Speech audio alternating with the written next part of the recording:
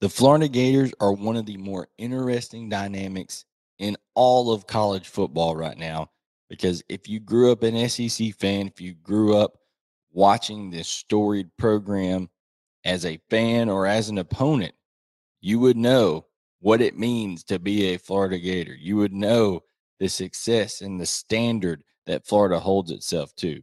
Now that mantle falls upon Billy Napier's shoulders as the head coach, the CEO of that program to restore Florida to its former glory and take them back to a national title picture. The question is, how patient will the Florida Gator brass be with Billy Napier as he went 6-7 a year ago in his first season? And man, if you look at the schedule the next 2 years, it is absolutely brutal. The man is recruiting his tail off, though, on the flip side of that. We're going to break it all down here on Southeastern 14.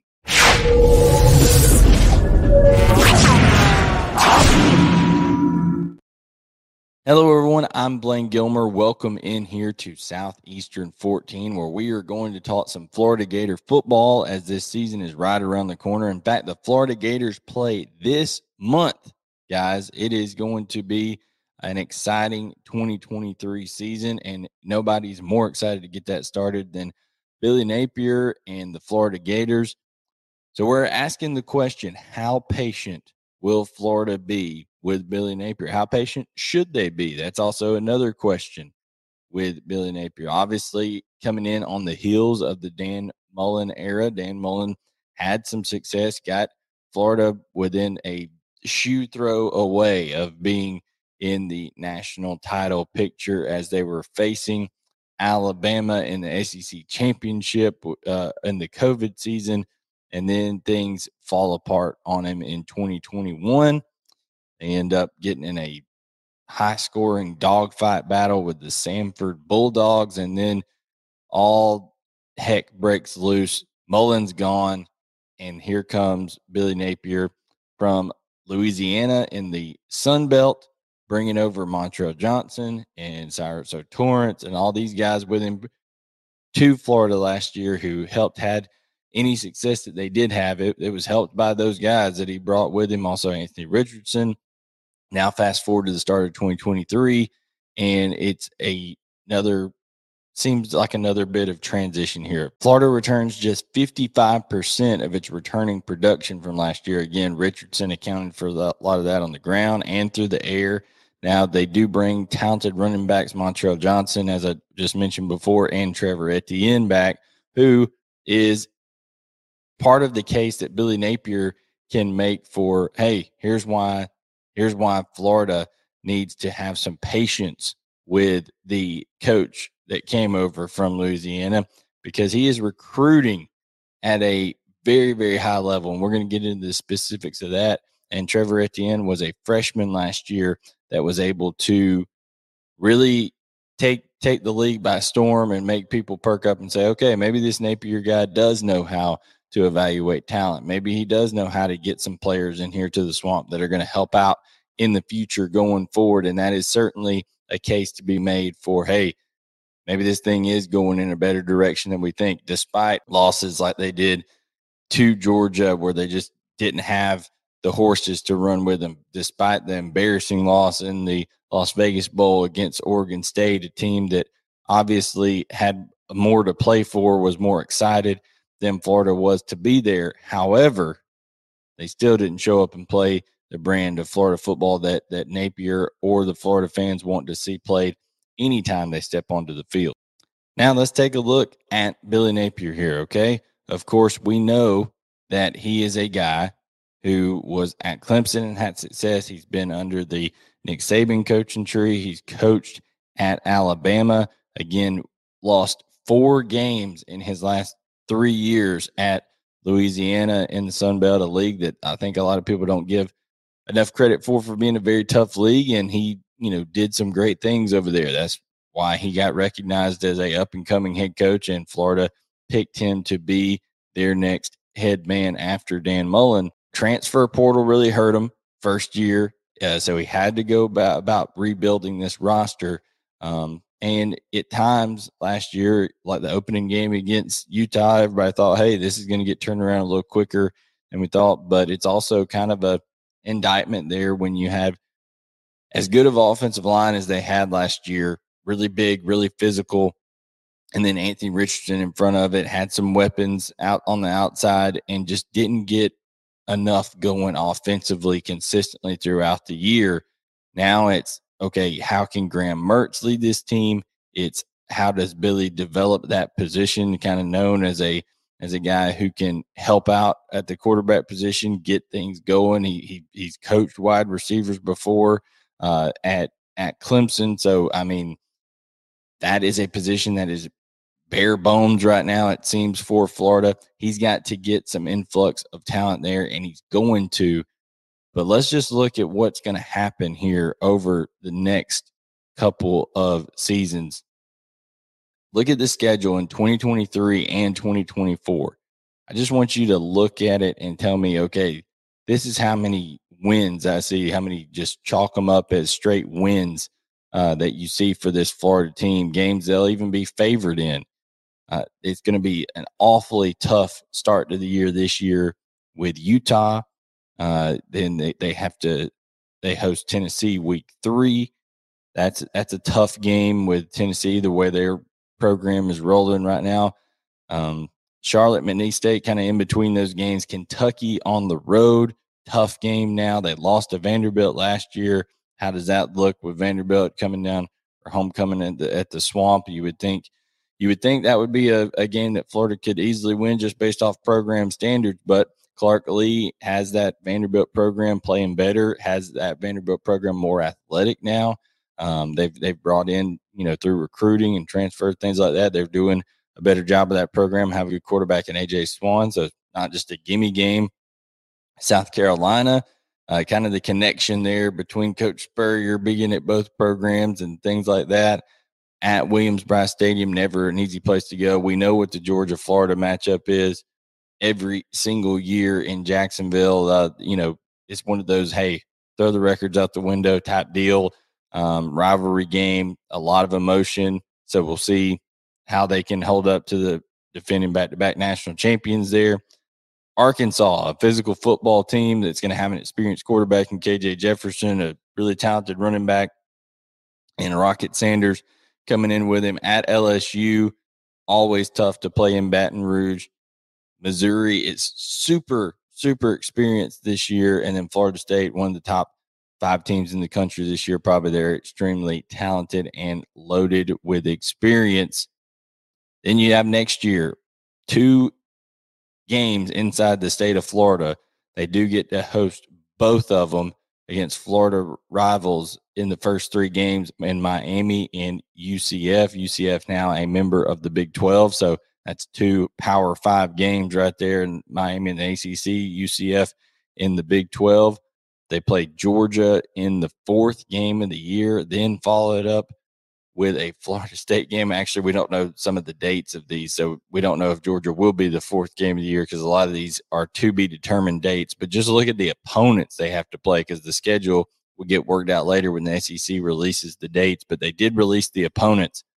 They have to play Georgia, Tennessee, LSU, Texas, Texas A&M, Ole Miss, Kentucky, Florida, and then Florida State from the ACC, all in the same year. All in the same year. Mississippi State as well. I mean, it is a brutal next couple of years. So what are you thinking if you look at this schedule? What is acceptable to keep Billy Napier out of trouble there at Florida? And obviously Florida fans want to see, 12-0 both years, right? They want to see Florida restored to the place that they believe that it should be. But realistically, if Florida, with where the roster is right now, if Florida is able to make a bowl game in both of those seasons, that quite literally may mean that Florida has gotten better each one of those seasons, but the record may have not reflected it. I think Florida this year will be a better football team than it was last year.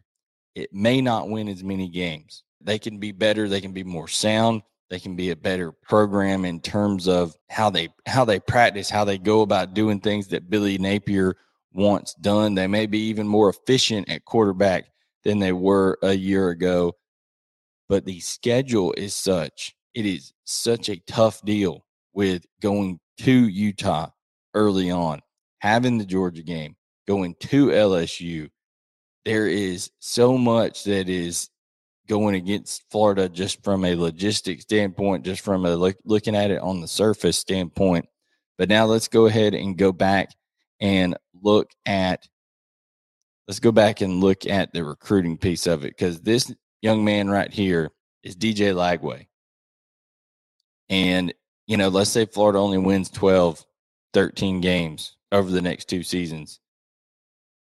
Probably the 6 or 7 of those in the 2024 season are going to involve this man right here in DJ Lagway. And he's going to bring a lot of guys with him from the transfer portal. He's going to bring a lot of guys with him, likely in his recruiting class. He's got Amir Jackson, a talented tight end out of the state of Georgia, 4-star, 6'5", 210, that he's helped draw into this class. A lot of talented linebackers that are joining in, defensive ends.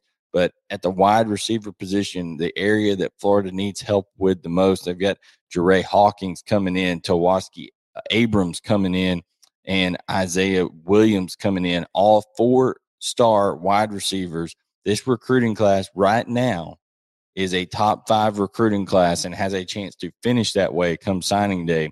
That is an influx of talent that if Billy Napier is not retained at some point, I don't know that you keep that kind of talent coming in. So I am all for saying, hey, let's get through these 2 seasons. Let's see where we sit once the dust settles. Coach Napier is building what he needs to build in terms of recruiting, in terms of bringing the talent in. They didn't get the guys necessarily they wanted in the portal this time around, but hey, some talented freshmen like Andy Jean is expected to do some things this year as a true freshman.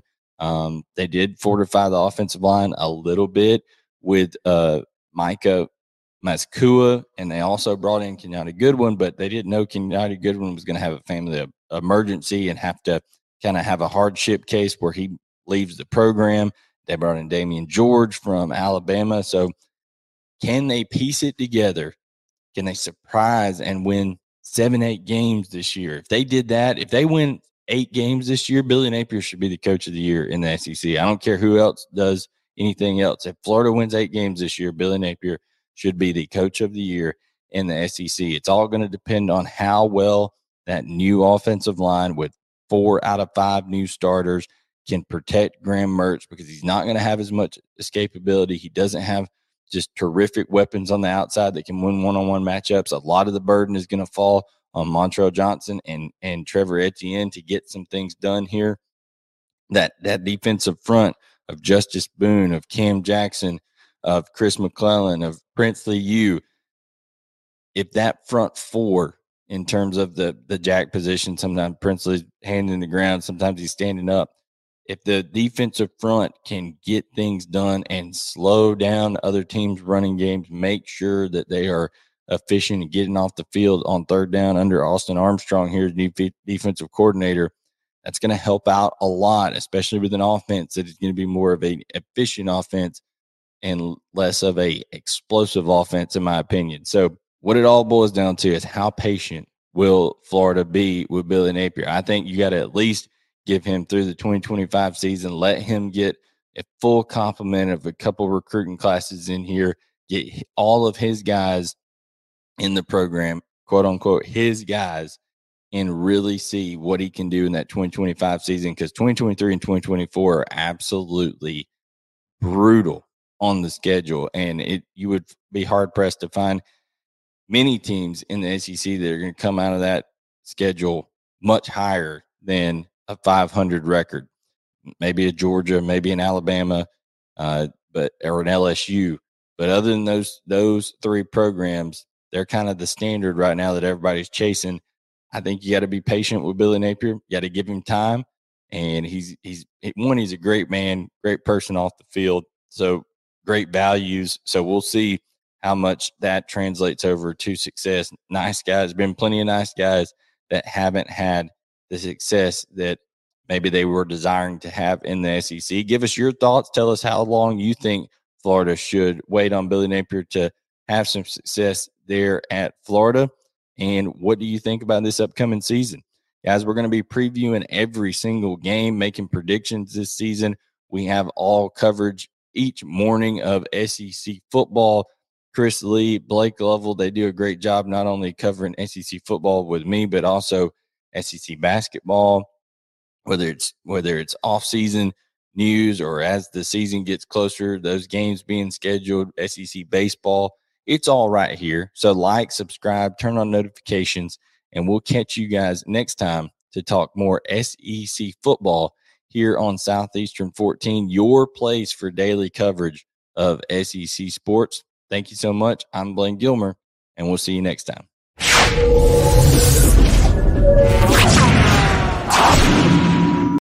For the ones who work hard to ensure their crew can always go the extra mile, and the ones who get in early so everyone can go home on time, there's Grainger, offering professional-grade supplies backed by product experts so you can quickly and easily find what you need.